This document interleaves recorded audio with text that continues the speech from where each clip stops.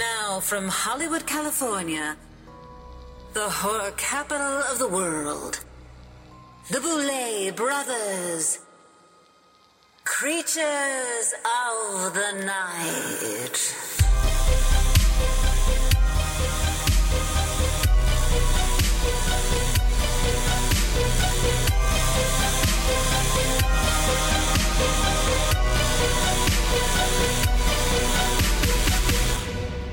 Hello, my little devilish darlings, and welcome to the depths of an all-new episode of the Boulet Brothers' Creatures of the Night. This pit of doom promises to be filled with fear and fun, and joining me, as always, on our journey to hell is my sister in darkness, Dracmorda. Dracmorda, darling, you are looking well tonight. Yes, I should be, because I've been working on my figure, slimming up for the tour. Ooh, she's spilling secrets already. Well, it's true. You know, I saw Sigourney flexing that 16-inch waist the other day. I'm like, you're not going to do that to me. You're not going to do that to me. Not tonight. Not tonight, not tomorrow, not next week. And not ever. So, looking good. I have lots of cheeseburgers for her on the tour bus, and I'll be eating ice. Oh, I love it. And yes, the tour is on the horizon. But right now, we're kind of sitting in a little, very rare kind of like heartbeat of a rest. It's a little bit, dare I say, a downtime. But we have a little leisure time to prepare for all the things that are coming in the next wave of everything. And a lot is on the horizon, isn't it? It surely is. In this downtime, I'm here to kind of share with the listeners that we've been doing a lot of catching up with like TV and things that are just streaming and stuff that we've been too busy to absorb and sort of partake in. And, you know, there's a lot of hype about some of it. And so some of this will be late on, but we kind of want to put our 2 cents in on some of this content. Right. People always ask us for recommendations. Like, what are you watching? What do you think of this TV show? So we're trying to collect up a bunch of different titles that people have asked us about and take a quick minute to talk about them and let you know our opinions and suggestions on Yeah. And admittedly, most of this content is like, I'll call it horror adjacent. We're definitely not talking about like just straight up horror, but I think the content and its aesthetics would appeal to the horror lover. Yeah, I think there's a little bit of horror in each of them. Yeah. Certainly some gore. Which I'm loving to see because it's not necessarily like a straight up, this is a horror feature or this is a horror series, but the gore and the fear or the supernatural is kind of coming through. And I love those sort of like hybrids. Horror is very in right now. And I'm not one of those people that are like a protectionist, you know, like there's some people who are like, I'm a horror nerd and I own everything that's horror and I can't stand it when it becomes cool. I'm like, I love it because more budget is allocated to horror. There's more platforms that are running horror. So it just allows for a lot more creativity and a lot more points of view, I think. Yeah, I think you're right. And one of those things that we really sunk our teeth into was Yellow Jackets, which we heard a ton about. I mean, as soon as it came out, everybody was freaking out, and we didn't have the time to see it then. Yellow Jackets is streaming on Showtime. It's labeled as a psychological drama, but is it not horror? No, really, I'm surprised. Not. And she swerves hard into like gore and horror. I was really resistant to watch this. Okay, backing up when you're like, I'm not a protectionist, and I'm like, okay, maybe not with this in particular. No, I'm not a protectionist. I'm open to this things being made. It doesn't mean I want to watch it all, right? And this was one of those things that I just thought maybe I wouldn't like because the way that it was described to me is like high schoolers and there's like these bitchy girls and a lot of coke, and I'm like, I don't know. I'm not feeling. This is not what I think I'm signing up for. You know, there were a bunch of queens that were recommending it, and it had me thinking you like, said it. I did, and it had me thinking like, okay, could this be fun though? And then you learn like it was kind of, you know, I heard whispers of like cannibalism and killing and like all centered around a group of really talented girl soccer players from like a high school team. So I'm like, oh, I'm kind of into this. Not what I expected. I think the first episode, I almost gave up on it. And then about 3/4 of the way, I was like, am I hooked on this? I think I'm hooked on this. No, we both were because I was like, girl, this ain't that good. Yeah. I'm like, this episode 1, I'm like, okay, I see what they're trying to do, but this is not going where I want it to be. Yeah. Do I bail on this now? And then we're looking across each other at the couch, and I'm like, let's invest one more episode. Yeah. And it paid off. Yeah. It really paid off. Mm-hmm. You know, and at first glance, there's so many stars attached to this. Like Christina Ricci is in it, Juliette Lewis, Melanie Linsky, a lot of faces that you'll recognize, which could go either way. It's either hyped up and overcast and it's going to suck, or these stars are attached to a great story, and that's what it ended up being. And it was like so infectious, we just binged the entire thing. Yeah. So all in all, I would recommend it. It's a fun watch. I think people should watch it. There's definitely a couple of points that I'm like, what's happening? Yeah. You're like, what's happening over here? Like, I'm not into it. Yeah. But we argued a lot, right? Like, we Yes. argued about it. And my favorite character is dead after the finale. And I'm so pissed. And I'm not going to say who it is because Ian has not watched it yet. And people at home probably haven't either. So I don't want to spoil it, but I'm extremely pissed. And I want to do something with that actress in the future because I think she was raw. I love that you're attracted to her skill and her acting skills, but just because you threw out there that she died doesn't give it away because a lot of people died. That's true. Like, there's a lot of death in this I hate series. Shauna. Okay, let's move on. No, which one? Old Shauna or young? I hate all Shaunas. all No, of them. the young Shauna's so No, good. I don't. No, I don't like her at all. You no. don't like her because she's corrupted and shady, but I love her because she's shady. Yeah, I don't. I'm not into her. Mm-hmm. I think. Yeah, I don't like her. We'll talk about why later. After Ian sees it, and he'll say like, "Oh yeah, I definitely want to see that." Weeks go by, months go by. Who knows? Like, Love you calling him out maybe we'll be able to while talk about he's it. silenced. Maybe we'll be able to talk about it in 2023. We'll see. The viewer questions when they write in. Someone will clock it in like September. They'll be like, "Did Ian ever watch?" Then I'll be like, "No." And it's almost Halloween, so who cares anymore? Well, he has a ways to wait because I don't think season 2 is coming out for a long time. Interesting tidbit, though. I know that you're usually in the background, like looking up the series and kind of finding out the background tea about everything. So when it ended, you were like, wait, this was written for 5 seasons, which blew my mind. 6. Scalped me bald. 6. Because so I'm much like, happened. Exactly. I'm So like, what where are you going to do where for are they 6 gonna more take it? years? Yeah. It's They're amazing. only supposed to be crashed for, what was it? Like 2.5 years. But, you know, when you calculate back, I think only 3 or 4 seasons go by. So they're still going to be in the woods for like another year or something. But I want to know what happens when the flashbacks catch up to the current timeline. I want to know what happens if they don't just film all 6 seasons at once, because otherwise these high school girls are going to be like 45 in season 6, but they aged from 16 to 45 Yeah. 2-year period. Yeah. Anyway, so that was good. And another thing that was great is Raised by Wolves, which is on HBO Max. Yeah.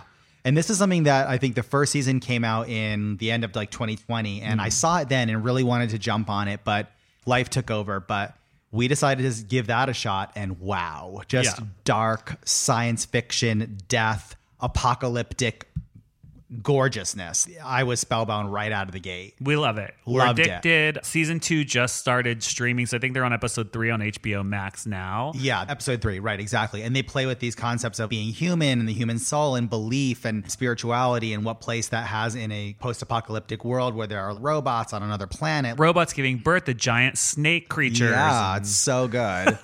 And it was here that we were randomly kind of just surfing through streaming and we said, I don't know what to watch. What should we jump on next? And I'm flipping through Netflix or something and the dial landed on. Now, everybody knows Tim Burton. Everybody knows Tim Burton for his Vision of Darkness and all of the Oh like my the God, amazing why are you going here? silence. All of the amazing visionary stuff that he produced, but no one remembers, because I definitely didn't, the sleeper Tim Burton mega classic masterpiece, Pee-wee's Big Adventure. Oh my God. So we just land. I'm like, are we able to watch Pee-wee's Big Adventure? I'm like, holy shit, Tim Burton? So we watched it and it was so I forgot. good. Oh my God. So good. Literally rewatching it, I'm like, every single scene in this movie is amazing. There's no like filler scenes. At Every all. scene from scene to scene is like incredible. Every shot is meticulously plotted out. And now having done a few seasons of television, I'm appreciating it with a whole new eye. And I'm like, this is genius. Everybody listening, go back and watch Pee-wee's Big Adventure because it's worth it. Yeah, and speaking of strange things that we watch, we started watching Peacemaker, which is a new series on HBO Max, which is not horror at all, but it's gory, I will say. It's fun. It's fantasy. It's comic books. It definitely plays into like the stuff that we love. And I just want to be clear, this is a spin-off of the character made popular by the 2021 version of Suicide Squad, the James Gunn version, not the trash one that came out in like 2016. Right. Although some people would argue they are all trash versions. But No, the one that last year was so good. yeah, you liked it? Oh, I loved it. I thought it was really fun. I don't know. As a fan of Suicide Squad comic books, I am not so much into these jokey versions of it. Like, I think they're good, but I would have really loved to see a really dark, almost horror version of the Suicide Squad, what it was in the comic books back in the day. It was very serious and political. That would be fantastic. Now it's ruined forever. So comic book protectionism. No, because here's the thing. I am fine with all the versions of it so long as it doesn't stop the other version from happening. You know what I mean? Like, you can make a comedic version of Suicide Squad as long as you can still make the other one. But because this one's successful, they're not going to do it. Yeah, and they're leaning way into the comedy. And it's very adult, though. Like, I kind of appreciate the humor.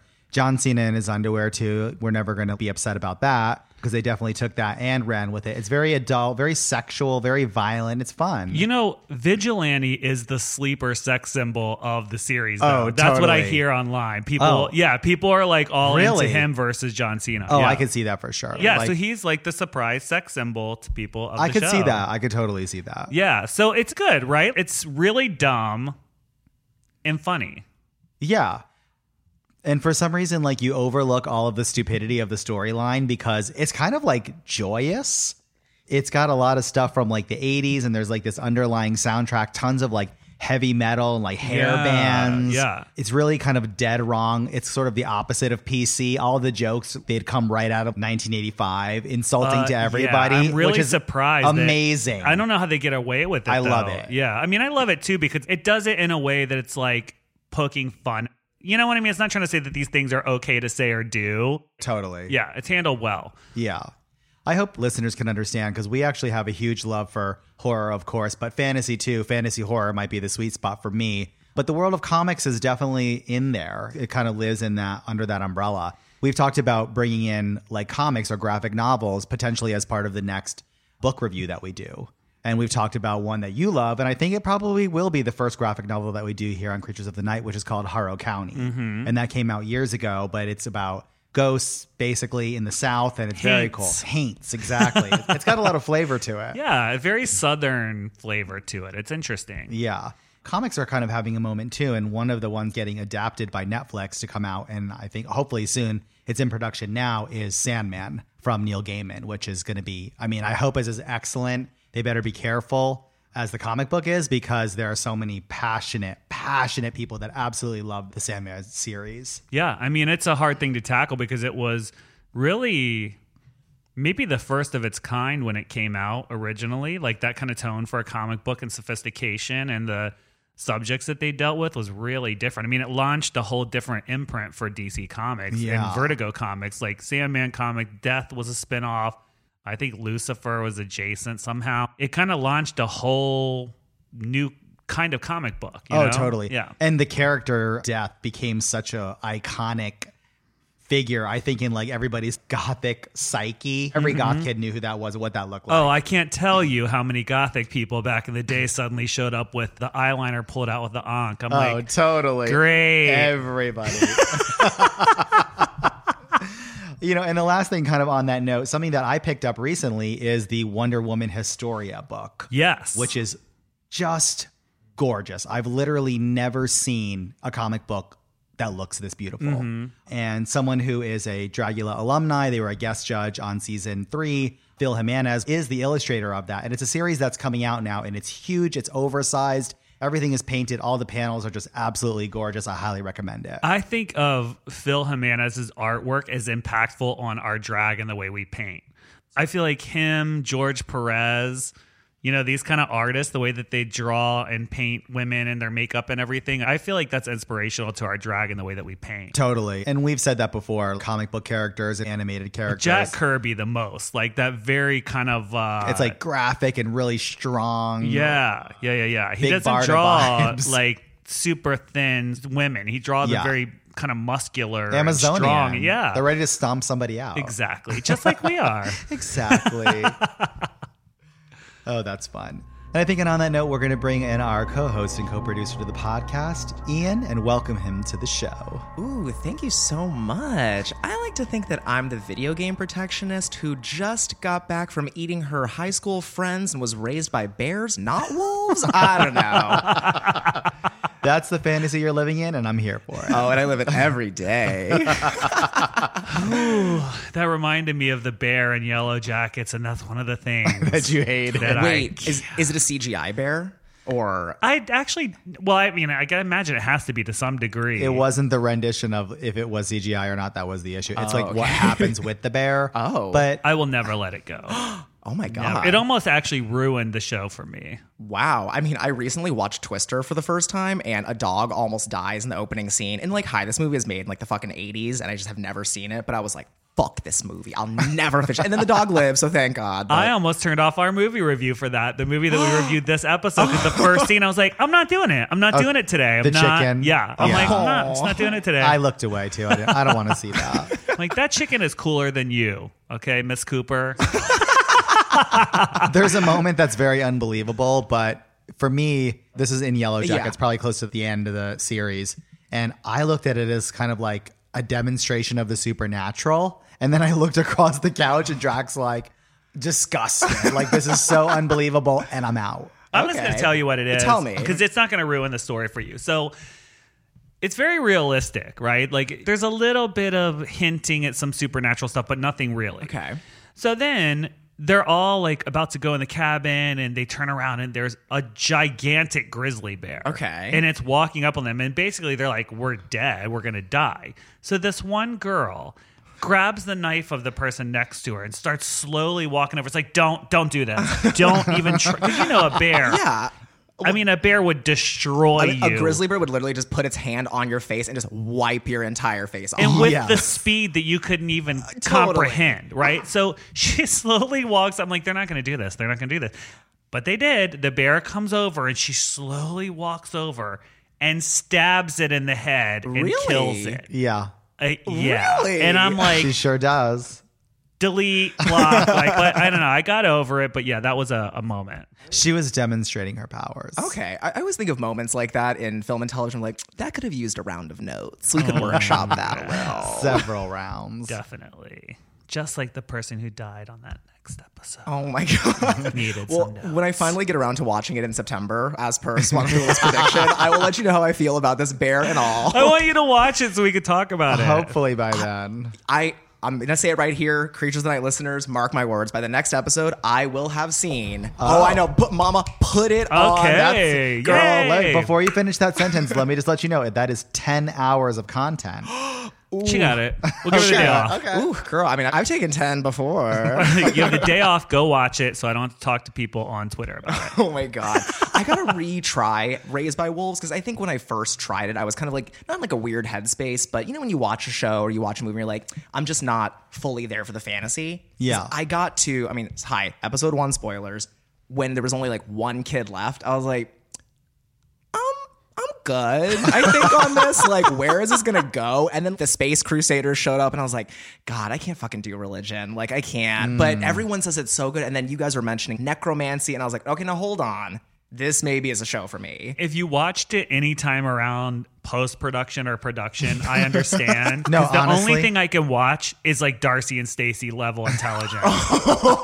Truly, no, Seriously. I can't engage with anything like intense or anxious or Yeah, anything like that totally. while we're in production. And I tried it on a plane. We were flying somewhere during production. I'm like, I can't watch this right now. That was my first attempt at Raised by Wolves. So now post-production, I'm kind of like, oh, let's like re-engage. And it was much easier. The one thing that does bother me about the show is like, I want the main character to have like fierce lesbian like buzz cut, and her hair just kind of like it's been growing for 2 weeks. Just level. watch. No. Oh, She oh. goes, hold, take it from me. Her hair is so lesbian cunt. Like, it gets so good. And her acting, like, she delivers me the lesbian robot death fantasy from the future of my dreams. Okay, So, like, stick with it. work. Stick with it. Yes. Yeah, there's a moment where I'm like, okay. Like, it's a big change. Yeah. So, I think it might be time for exciting updates from the horror world. Well, Creatures of the Night listeners, it's that time of year again, where the chill touch of winter begins to warm and the zombies trapped in their icy tombs start to thaw. But more importantly, America has once again gathered around their televisions to watch a bunch of hot, sometimes hairy, sweaty men run around wearing slutty little outfits and hopefully visible jockstraps. That's right, I'm talking about the Super Bowl, or as I like to call it, Ian's Locker Room Kink Explained. Before you at me with, "But Ian, who cares about sports?" get to the worlds of Hollywood and horror. Last year's Super Bowl broadcast brought us a swath of sci-fi and horror-themed content, and this year was no different, with several projects from the world of horror creeping through television screens to terrify and titillate. Lovers of romantic vampires rejoiced in their coffins as they were treated to the first look at AMC Plus's upcoming series, Anne Rice's Interview with a Vampire, which looks to be the bloody cherry on top of AMC's recent rights acquisition of Anne Rice's literary catalog. Marvel fans finally got the official trailer for Doctor Strange and the Multiverse of Madness, with footage further fueling fan speculation that the film will take the MCU into the horror space like never before. Rounding out the pack for horror content was the highly anticipated trailer for Nope, Jordan Peele's latest upcoming horror movie, confirming the speculated alien invasion plot and giving fans a release date of June 22nd. What are we most excited about of these upcoming releases? A little bit of everything. Jordan Peele's genius, so I'm excited about the new movie.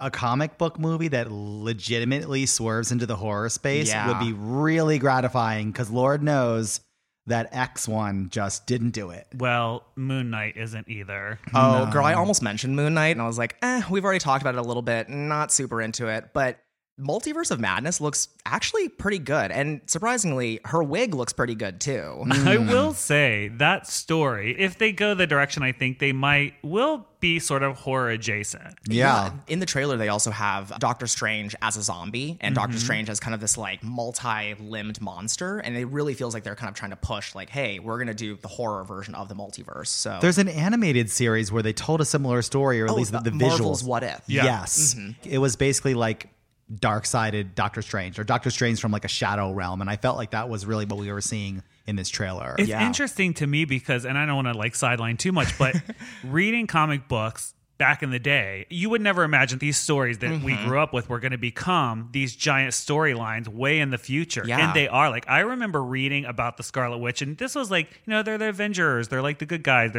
and I remember this whole thing happening to her, and it was just like kind of mind-blowing at the time. But to think that this many years later, you know what I mean, they turn it into a major... And I mean, how many people watch the Avengers movies? Like, it's like the most popular It's a thing. worldwide phenomenon. Oh, yeah. I mean, the Marvel Cinematic Universe, I feel like, don't quote me, don't at me, is like the most successful like movie franchise in the world. Certainly like, of fucking comic crazy. books, So it's just like, it's kind of mind-blowing to think that something from that long ago would then become... Every time you say storyline. mind-blowing and that long ago, I picture like a miniature Drac whose wig gets disintegrated, because God, they're telling like a major like Scarlet Witch story.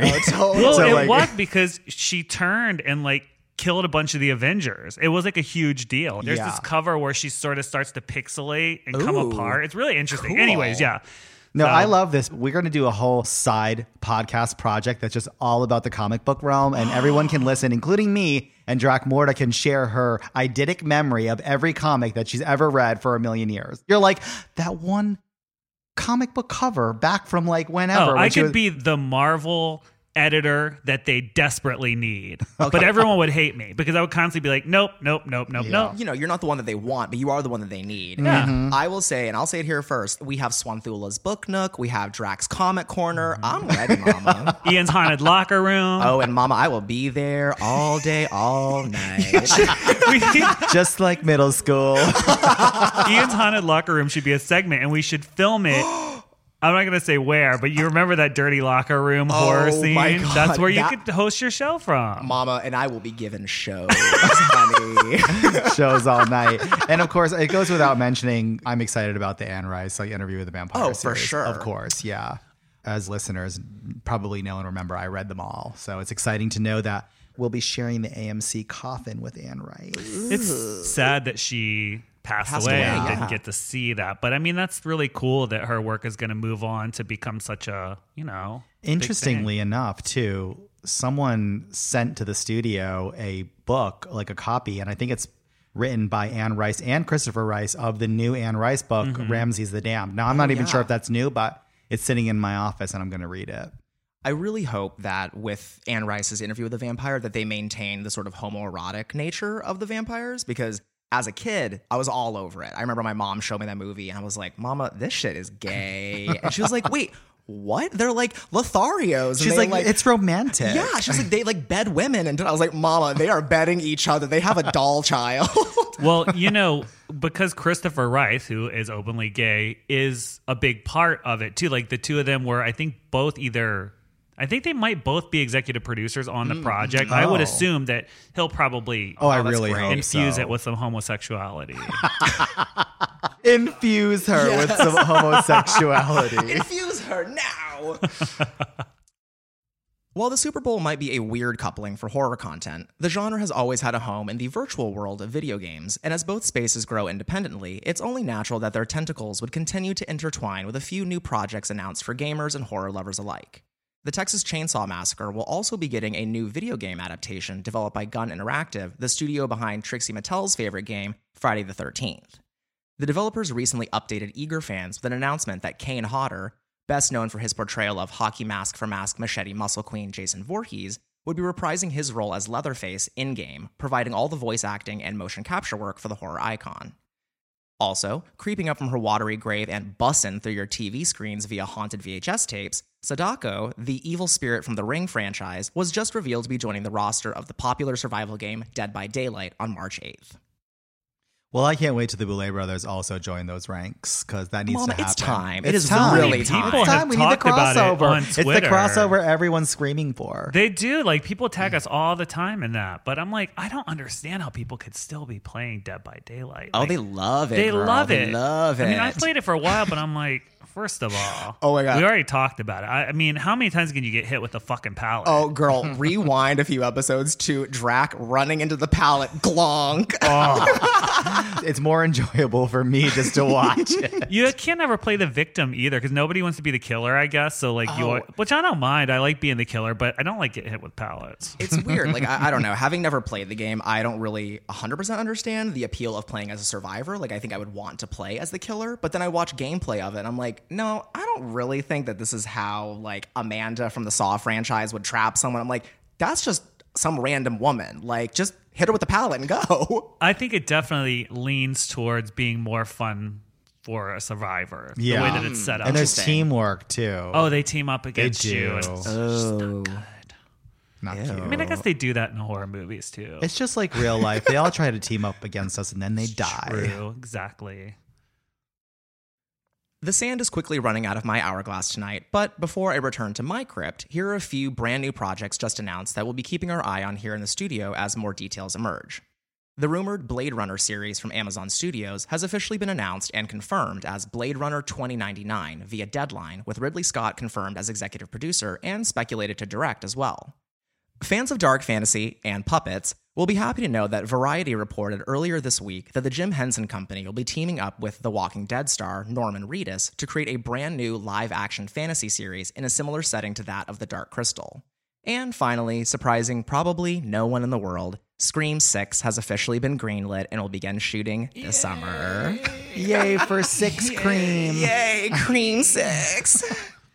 Okay, anything Dark Crystal related gets an A+ in my book, and I am Totally. crushed and pissed that they didn't get renewed. Oh, yeah. Yeah, it was so good. It was Like so Netflix. good. You have the money to spare. Just make it. I don't care if enough people didn't watch it. You owe it to fandom to make this show. You obviously have an excess of money and an underwhelming amount of taste, so make the Dark Crystal. Make it for me. Make it for me.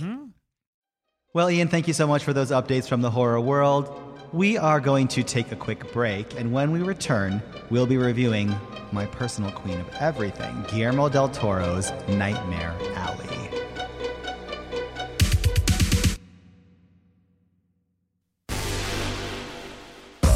UK fans of the Boulet Brothers Dragula, now is your time.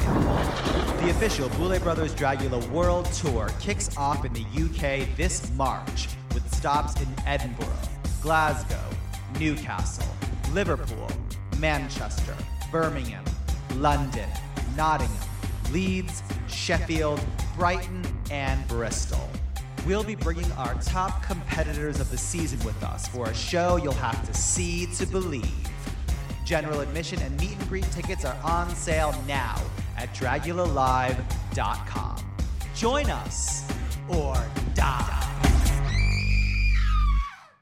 Elevate your summer with Osea's best-selling body care set. It's everything you need for radiant summer skin on the go. Featuring travel sizes of Osea's clean, vegan, cruelty-free, and climate-neutral skincare, like their best-selling Undaria algae body oil. Right now, you can get the bestsellers body care set, a $78 value, 33% off. And use code SUMMER to save an additional 10%. That's an additional 10% off at OseaMalibu.com, code SUMMER.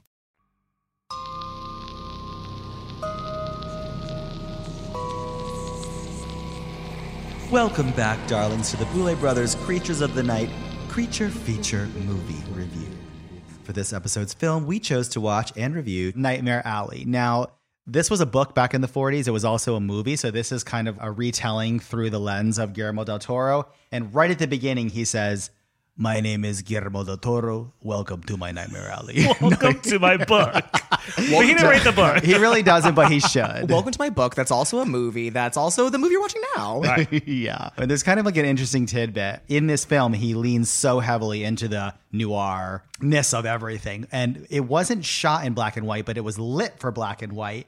And because that was so dramatic and really lent itself when they were rewatching scenes after shooting, they were doing it in black and white, and it had such an effect that they re-released the film in some select theaters in Los Angeles, including one of the best theaters, in my opinion, the Alamo Drafthouse, in black and white. And they called it Nightmare Alley, Vision in Darkness and Light. So you can see this film in both color, and if you live in Los Angeles, in black and white. And I guess it's supposed to be like transformative retelling, like it's a completely different movie. Oh, it's so hot. It's really cool. Very unusual. I did not see the black and white version, but I would have liked to. I don't know if it's at the Alamo now or not. I'm not sure, but it's just a delight to know that we live in one of the cities where it was offered. But if you do go to the Alamo and you're not on a diet or watching your figure for the tour, you should get the Mexican vanilla milkshake because I heard it's delicious. You heard it's delicious, or you know firsthand. I heard. Sigourney will be bringing you one. Get ready. Mm-hmm. Sigourney told me about it. Sigourney will be bringing you one every night of the tour.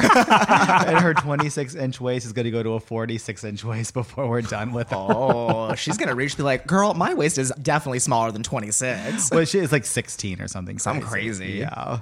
But this movie has been like vastly successful. It's now nominated for 4 Academy Awards, including the Best Picture. So we thought we would get our eyes on it so we can give our take on what many consider kind of a masterpiece. I mean, I thought it was beautiful, right? This is what Guillermo del Toro does well. It's a period piece. It's melodramatic. It's beautifully shot. Of course, surprise horror elements and gruesomeness, as always. Facial gruesomeness. She loves a face wound. Yeah. She loves to bash a face in. Yeah, so it was great. To me, I do think the beginning was a little slow. But of course, I think by the end, it's a good watch. It was great. I will agree with you that the beginning is a little slow, but to me, that just added to the overall mystique of the film. Not to be like a complete weirdo, but I love Nightmare Alley. When the movie ended, I literally was just grinning ear to ear. I just think it's fabulous. I think it's wonderful. I think Cate Blanchett is just electrifying. The story is beautiful. The cinematography, the sets. I love it. I love this movie.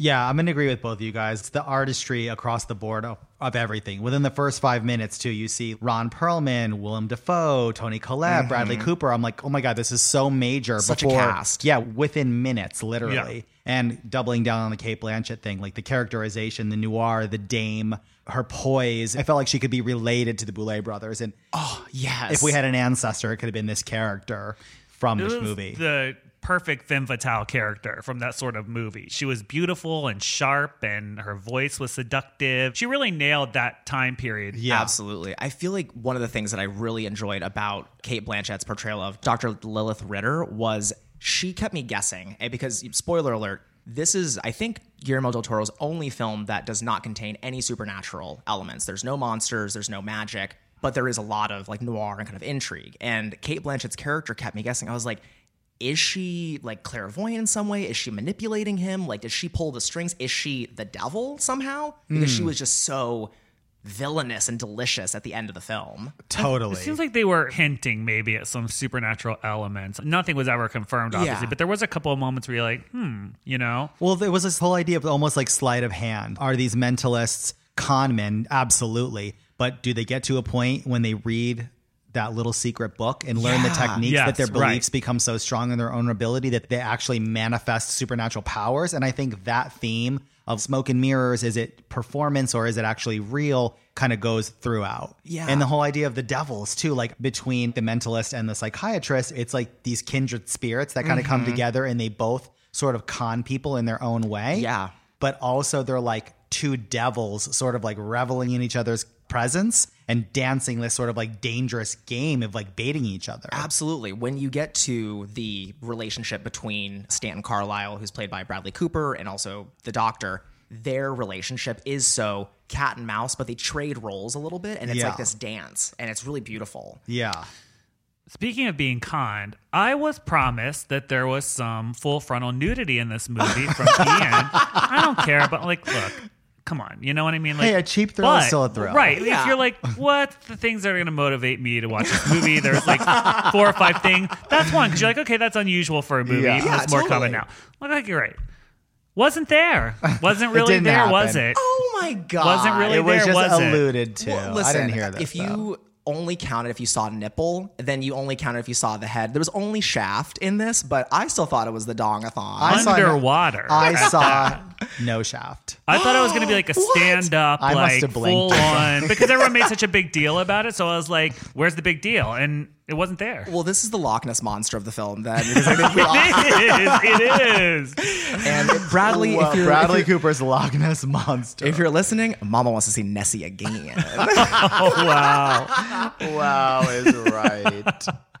Overall, it was great, right? Yeah, I think it was gorgeous and dark, and it was Guillermo del Toro doing what Guillermo del Toro does. It was kind of like a transportive film. Like you got brought into a world with sort of new rules and undefined possibilities.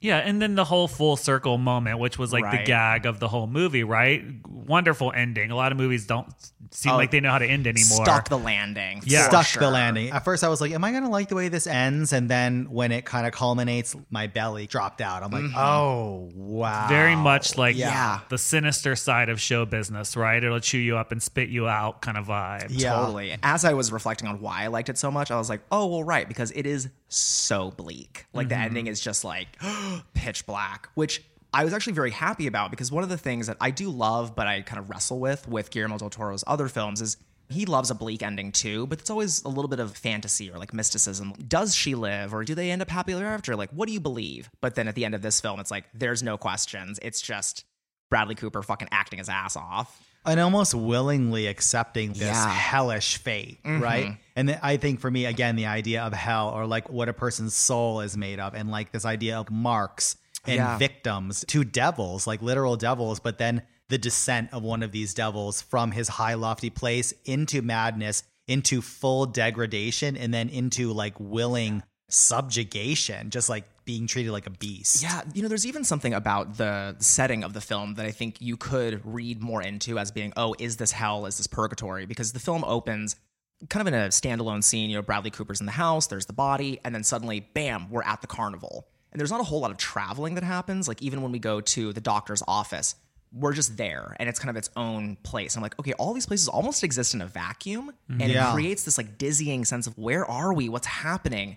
Which I thought was really well done. In Fire keeps coming up right from the very first scene, and then when he's in the psychiatrist's office, his hand is extended, but the fireplace is right behind him, and it looks like his entire arm is kind of on fire. And then Yeah. you get flashbacks of the fire. And just in talking about this is making me realize different layers of this, because when he arrives at the carnival the first time, the geek escapes. And they're like, okay, we have to go find the geek. And he descends into the like, mouth of the devil, Yes, into this yes. hall of damnation. And it's like sinner and sin. And little do we know, like what he's finding in there, in like the heart, in the mouth of this Say devil, it. is his fate, is his destiny. Yes, God. Yeah. She good. Just if you had to say, like, well, what's the one moment that people should see it for? There's the moment where Rooney Mara is wearing the white dress and she's silhouetted with like the snow in the background, the blood in her hands. I was like, girl, Guillermo del Toro came to fucking work today. Okay, and I didn't say it out loud, but in my head, I'm like, this is why I love his movies. Oh, like, This is absolutely. what he made this movie for this moment. The whole ending with the snow, you know, from the winter snow portion on, I thought was just so beautiful and haunting. And Yeah. And then you get like out of nowhere all those like deep, gory facial wounds that we all know Guillermo loves. I'm like a full face just just smashed ripped off, in. like nose just destroyed, ear shot off, people getting run over gruesomely. He went there. I was curious how they were going to handle that with her playing the wife character. Oh, Because me you can too. imagine back in the day, Oh, yeah. keeping them separate and really being able to fool someone, you know, like Yeah, especially with the character of Ezra Grendel being basically conned into believing that, you know, his wife you can still be communicated with. So it's like the power of belief mixed with the sleight of hand in this illusory garden. You could totally see it happening. yeah. Yeah. Overall, I think we all agree it was melodramatic. It was absolutely noir. It was dark, rich, mysterious, violent, and fabulous. And depressing. Yeah, bro, she blinked. I want to see it again. All right, creatures, it's time to take another quick break, and upon our return, we will be reaching into our bag of listener mail. Be back soon.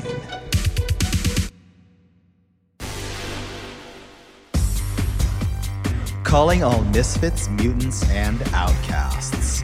The Boulet Brothers Dragula Season 4 US tour will be terrorizing a city near you this spring, featuring the Boulet Brothers and the top 4 monsters of Season 4. Tickets and VIP upgrades are available and going fast. So if you'd like the chance to experience the Dragula show live, get your tickets now at dragulalive.com before they're all gone.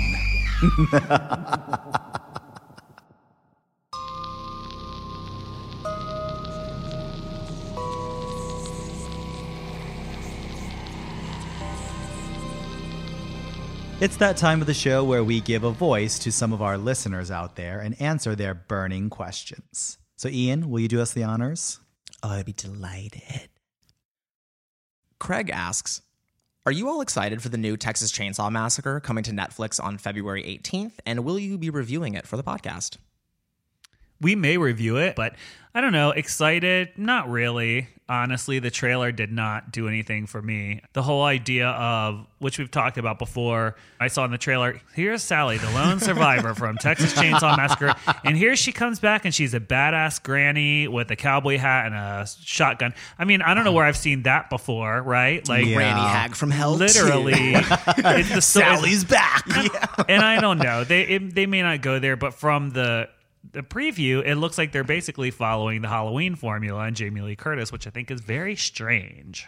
I'm not going to watch it until I get confirmation that Leatherface is wearing a lady face once again. Oh, I like that. Yeah, I don't know. Also, there was like this weird social media thing they were trying to play Trying with to in the trailer. modernize Like, it. you're canceled. I'm like, I can't. So we'll see. I don't know. I'm intrigued but pessimistic. The Magic 8 Ball says the future is looking bleak. Yes. I don't know. I want it to be good, but at the same time, like the reason why I love the original is, again, it is fucking bleak. Oh, all her friends are dead, and she's just screaming in the back of the truck, and Leatherface is human, but you basically can't kill him. Versus here, I'm like, okay, well, if the whole quest is to kill him, I'm like, that's my girl. Like, don't do her like that. I will say that this is the one franchise that they rebooted. And I'm sure it's been done a couple of times. I'm not like a Chainsaw Massacre historian, but they did remake it, and I thought it was good. They tried to explain the story, and there was like a mom character now, and they were starving. Do you remember that? I don't remember who did that. Part of me wants to say it's a Blumhouse, but maybe it's not. But I remember it was like, they called it something like The Family or like Leatherface Reborn or something like that a couple of years ago. It's pretty good, but you Yeah. know, I think they've remade it again since then, but I don't know. Anyways, I don't know if I'd say I'm excited, but I'll watch it. Milo writes, if you had to pick new career paths for each other, what would they be? Oh, I get to pick your career path? That's right. I think maybe an art school no, Yes, Zelda. an art school teacher / wizard / astrologist. I'll take it. I would say like either a life coach or a clinical psychologist. Like definitely somebody to help people face and sort of like frame their problems, because I think you're really good at that. Well, thank you. Lauren from Ontario writes, I have a question for all three of you. Which final girl do you identify with most and why? How about you? I have a pick, but I think it would probably change depending on the day of the week. But my first instinct was to go with the character of Sarah from The Descent. She's the main character of the film. I love her in that movie. I feel like she grapples with a lot of shit and specifically grapples Literally. with some, literally grapples with some monsters too. And I love a character who they start the film and they're one character and then by the end they're completely transformed. You know, when she slips into that pit of blood and comes back out, I'm like, oh, this is that moment in Predator. Like, you're no longer just a final girl, you're also one of the monsters. Love her. Yeah. What a fun movie that was. No, really. And Yeah, that was honestly, love so The Descent. good. Yeah. as a final girl, it's not one that comes to mind immediately because it's like a classic horror, you know what I At mean? all. But Yeah. honestly, Yeah. like a really interesting final girl. Yeah, and there's like two endings to that too, right? Yeah, there's the classic ending where she escapes, but then or maybe that's the alternate. One of them has like a jump scare at the end. Oh, I think and it got me, of course. I think it is the alternate where the jump scare happens, but then she wakes up and she's still in the pit. Yeah. And I remember I was like, oh. You're like, I like that one way better. Yeah, I was like, actually, this podcast is literally making me think, I'm like, wow, I've loved bleak shit since I was a little kid. For me, it's clear it's Kirsty Cotton from Hellraiser. Why her? Because it took me a minute too, but I'm like, I don't know if I really relate to any final girls, but then I'm like, it would be Kirsty, even though she has a problematic first name, because Ian and I have been through this. Like Kirsty, Kristen, Kirsty, Kirsten. It's like they should all just kind of pick one because it's annoying, but Kirsty Cotton I don't is think the one. they pick it themselves. Because, I lived through living in New York and kind of like the underground club scene for years, very young, and then like partying my ass off throughout LA. And I feel like I've battled some demons and came out like kind of safe and escaped on the other end. So that's why it would be Kirsty Cotton for me. Nice. I have to admit, I'm not really into final girls at all. I was always I'm like, why did she get away? You know, I just never really liked it. I would think, well, actually, that maybe that tracks because you would definitely be the murderer. I was just like, she couldn't. No, I don't think so. No. Yeah. The one final girl that I do like, which is no surprise, you all know, is Danielle Harris from Halloween 4. Yeah. Well, Halloween 4 or 5, and then they unceremoniously kill her, but it's a different actress in 6. Yeah, I don't know. I always thought she was interesting. You know, she was different. She was younger than most final girls. And I feel like they did some character development with her, tying her to the killer and maybe even making her the killer for a minute. Oh, no, it was so, there was a Really lot of interesting. heavy alluding there that there was going to So kind of pass the baton. And who knows what they would have done if it hadn't been for H2O, right? And those zany kids. Girl. And, still crossing my fingers that our messages are getting through to Blumhouse and that they're going to surprise us with a Jamie Lloyd appearance. So we'll see. I really loved the last time that we saw Danielle Harris in person. It was at a horror convention, and she was just, wearing her like regular person clothes. She's like, "Oh, hey, hold on, I have to get changed for the meet and greet," and put on the clown outfit. Yeah. I was like, "Yes, fucking man!" What a moment! That was so awesome.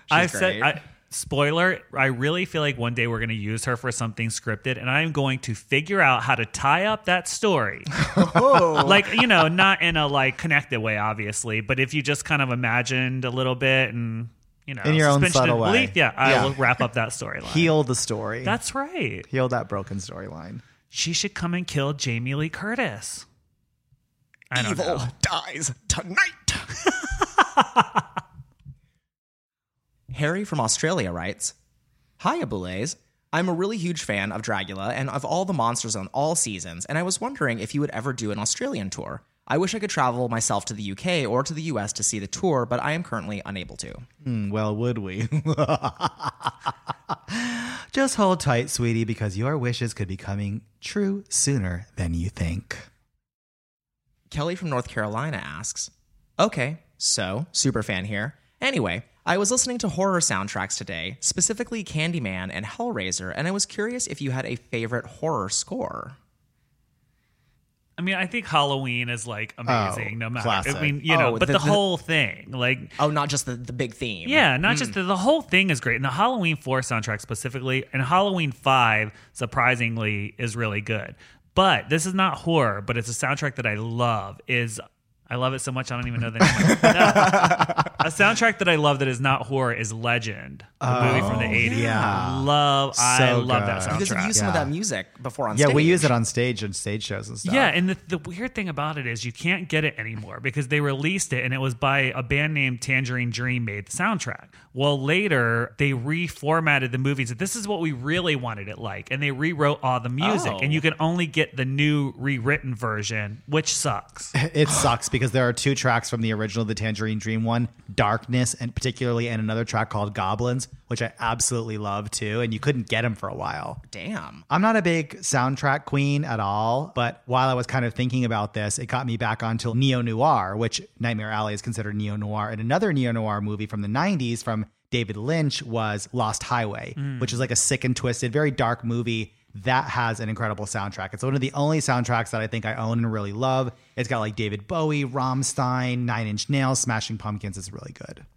If I may, I have 2, and they're kind of like weird diametrically opposed picks. Like my big like soundtrack when I was a kid was the Nightmare Before Christmas soundtrack, which is a musical. I'm not a big musical person, but that was my show when I was younger. And the other one I came across when we saw it for the podcast was the soundtrack for Possessor, which is very weird and atmospheric because that movie is very weird and atmospheric, yeah. But it just is immediately transports me back to watching that movie. And it's that feeling of being uncomfortable. Like definitely wouldn't put it on for friends, but maybe as like, you know, rain sounds sort of. Interesting. That movie could have a rewatch, I think. I think so too. Oh, girl, I'm ready whenever you are. Yeah. Ariel from Ontario, Canada asks, Universal Studios likes to focus on a new theme every year for their Halloween events. What iconic franchise would you love to see Universal flesh out next for an upcoming Halloween season? I'm going to pick something fun and say Beetlejuice. I think it's so visual and fun and just cool, and it's horror that I have a good time with, so I'll say Beetlejuice. I'd love to see it. This would be hard to do, but I think maybe doing everything like Stephen King, right? Oh, I feel like it's, for whatever reason, so hard to bring his work to the screen sometimes. Yeah. I would love to see it. You could do it with it. You could do it with Children of the Corn. That's pretty visual. You know what I mean? It has its own style. Maybe Pet Sematary. I don't know. Bad idea. Forget it. I don't know. I think you could do like an interactive version where it's like they put you in a bed and then they hobble you and then they put you in a car and there's a dog and then everyone thinks you're crazy. I'm like, that sounds like my life. Aaron from Chicago writes, my question is, in the beginning song sequence of your show, I'm dying to know who is the voice of the scream at the end of the song. It's a mystery. Sarah from the UK asks, I'm not sure you're going to want to answer this one, but I'm curious why you disliked Saint Maud so much. It's been a while since you reviewed it on Creatures of the Night, but I still can't fathom how you didn't love it as much as I did. Of course, everyone's opinion is their own, but help a girl out. What did you feel like it was missing? I feel like it was missing anything other than just being super straightforward. I just felt like it was so straightforward that it's like, and you're telling me this why? Like, you know, okay, and what now? Just didn't see anything from it that was like, I'm like, it's just watching like someone walk down the street and they kill someone. And it's like, okay, why am I watching the kill didn't it? happen until the very end, Yeah. too. I think Saint Maud suffered from a case of like being so hyped because A24 was pumping out just really amazing genre defining stuff at the time. It was very like, oh, we want our highbrow horror and we want the next highbrow horror. And Saint Maud came in and I think it was cool. Like we didn't feel exactly the same about it. Like I like the religious theme as a source of fear, like for sure. And her like dementia, I thought was kind of exciting and interesting. The end scare, like the real one legitimate scare, really kind of chilled me to the core when her face like sort of transformed. And like the self-immolation I thought was incredible, but those were like 2 moments that happened in the last like 5 minutes. Yeah. And I just wanted so much more. I'm going to 100% agree with you on that one. The last 5 minutes are incredible to me. And I do think the film is beautiful. I think personally, I had super high hopes for this. Like when I saw the trailer, my jaw on the ground. I was ready to see it. And I think it suffers from weird advertising. You know, it's like every fucking horror movie gets advertised as the scariest movie of the year. And I'm like, don't say that if it's actually a drama with a horror element to it. Because if it was marketed that way, I think I'd be more prepared for the pacing. But as it stands, I was like, when is it going to get scary? And it kind of never did. Yeah, I agree. If it had been a sleeper and we just happened to watch it, we'd be like, wow, that was kind of interesting. But because of how hyped it was, yeah, maybe we were disappointed. That's all the time we have for questions this episode. Thank you all for writing in, and remember, if you have a question for us that you'd like answered here on the podcast, please email us at creatures@BouletBrothersDragula.com and let us know where you're writing from. We'd love to hear from you.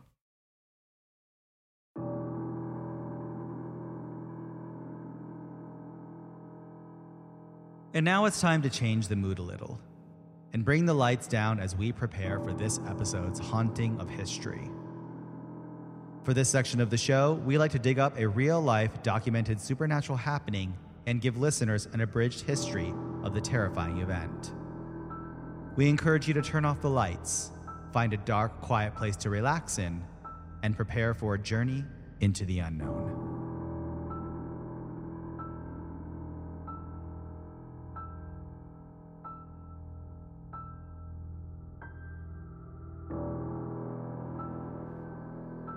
In this episode's Creature Feature movie review, we watched and discussed a fictional film that centered around a circus.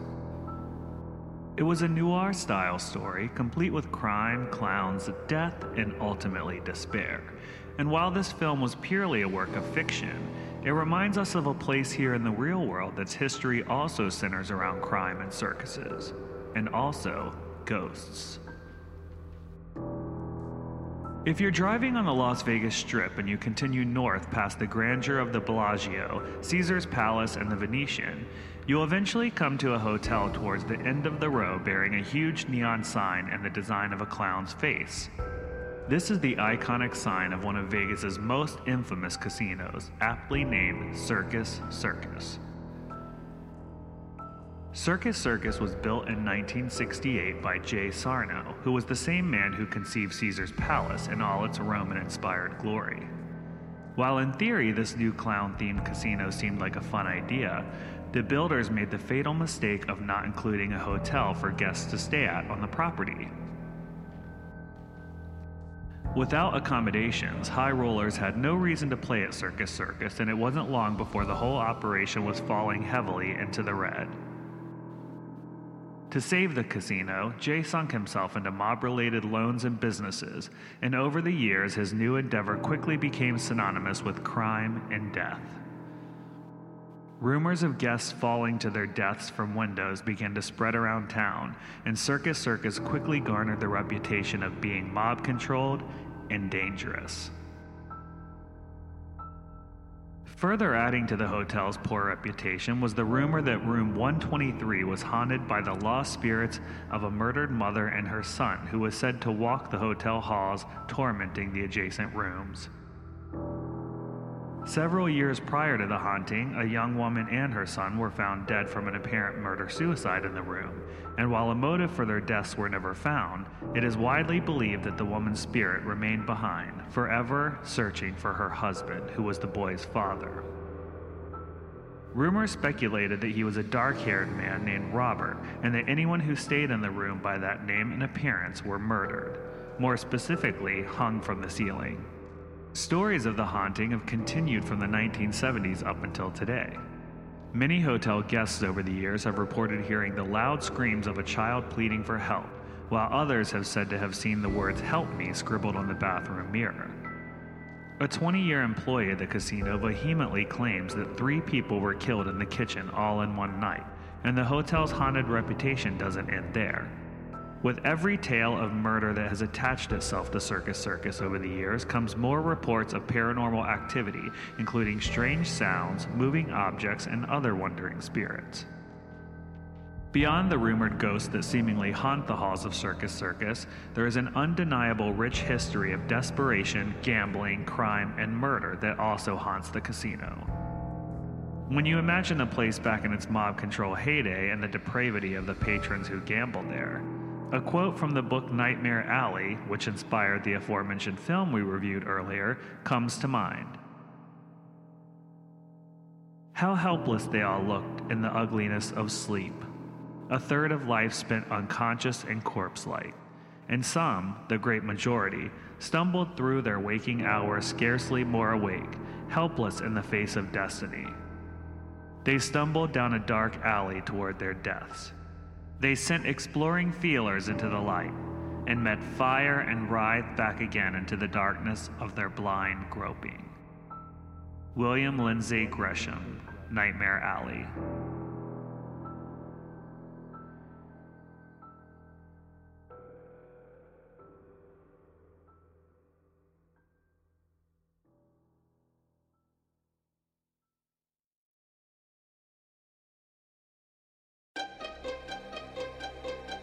That's all the time we have for now, children.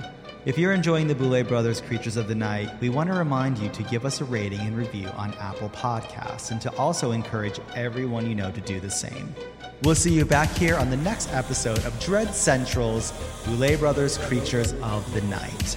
Thanks for listening.